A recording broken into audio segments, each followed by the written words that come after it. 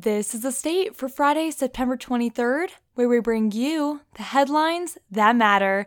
I'm Rachel Fulton. We are officially in fall weather mode as of yesterday and continuing today's weather forecast, predicting sunny with a few clouds with a high of 65 and a low of 49.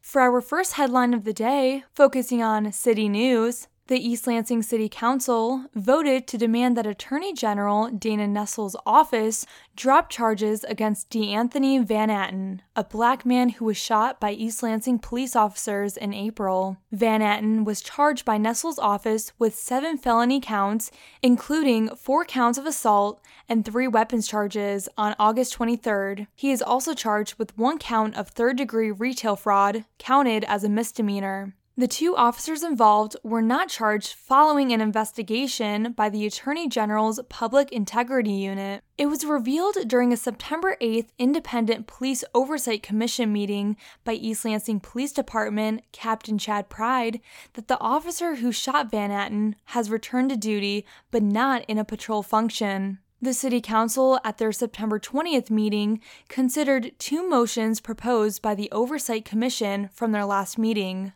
The first motion demanded the Attorney General drop all charges against VanAtten or transfer the case to the Ingham County Prosecutor's Office. The Oversight Commission's other motion recommends that the city manager and mayor ask Nessel's office for the investigation file. East Lansing Mayor Ron Bacon said at Monday's meeting that he felt VanAtten was being used for political purposes. Councilmember Lisa Babcock abstained because she is a judicial candidate for 54B District Court, running unopposed. Councilmember George Brookover was a dissenting vote against the motions. All motions requested by the Oversight Commission were passed.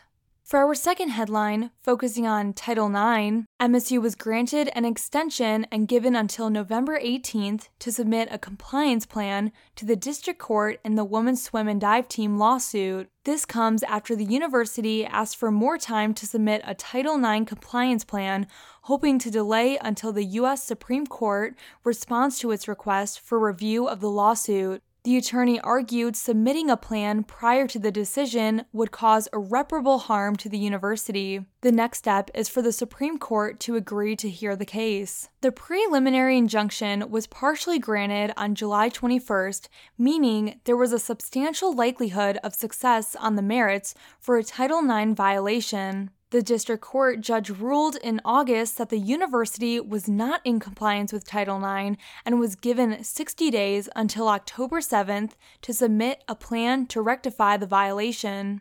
Attorney Scott Eldridge, representing the university, said if the Supreme Court grants MSU's petition, then the district court's order to make a compliance plan wouldn't even be on the table. He also said that creation of a compliance plan and committing itself unnecessarily to the district court's order would cause harm. MSU asked the Supreme Court to review the lawsuit in July. Eldridge said that MSU won't hear from the U.S. Supreme Court about a possible hearing until November, and it would possibly announce its decision as early as November 7th. This timeline, however, doesn't line up with the October 7th due date given to MSU to create a compliance plan, so MSU asked for more time. The request for a motion to stay was submitted on September 15th, not in the weeks following the initial August ruling. The plaintiffs noted this timeline, asking why it took so long for them to file a motion for appeal. Eldridge said the plaintiffs understand the issue and that these sort of issues are complex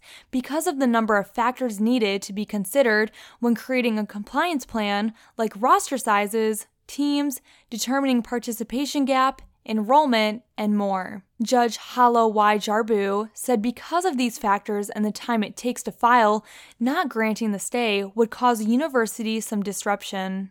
For our final headline of the week, focusing on fall fashion around campus, with New York Fashion Week ending, the newest fall fashion trends have just dropped. Although fashion on campus can be different than what might be considered trendy on the runway, it tends to have its own staple pieces and styles. It is a school of 50,000 people, so you see a lot of different styles on campus.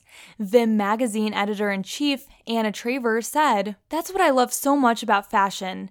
Everyone has their own unique style." As the weather gets colder, warmer pieces of clothing will soon start making their way out of students' closets. Traver said that large, oversized jackets, specifically ones that are plaid or patterned, will remain in style this year. I think the 90s trend will continue, so I think we'll see a lot of crop sweaters with mom jeans, Traver said. A big thing I noticed coming back is tall boots. These trends were gaining traction last cold weather season, but are now rising in popularity. I'm thinking we are going to start seeing a lot more cargo pants going around, psychology sophomore Ella Wagner said. Maybe baggy jeans with a tight long sleeve top. I feel like a lot of people base their trends off of Hailey Bieber, and she always wears that. Overall, fashion on campus takes a different approach compared to off-campus fashion, mostly for the sake of comfort. Wagner said people like to take the cozy route.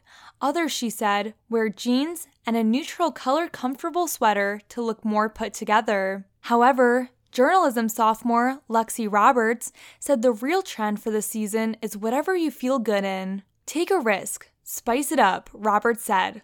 Look good, feel good. That's a big thing.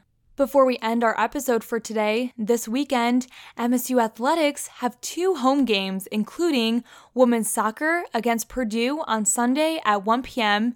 And finally, Michigan State football will be home right here at Spartan Stadium versus Minnesota tomorrow at 3:30 p.m. Thank you for joining us for The State, produced by the State News and Impact 89 FM. You can find us online at statenews.com and impact89fm.org. And we'll be back next week with more.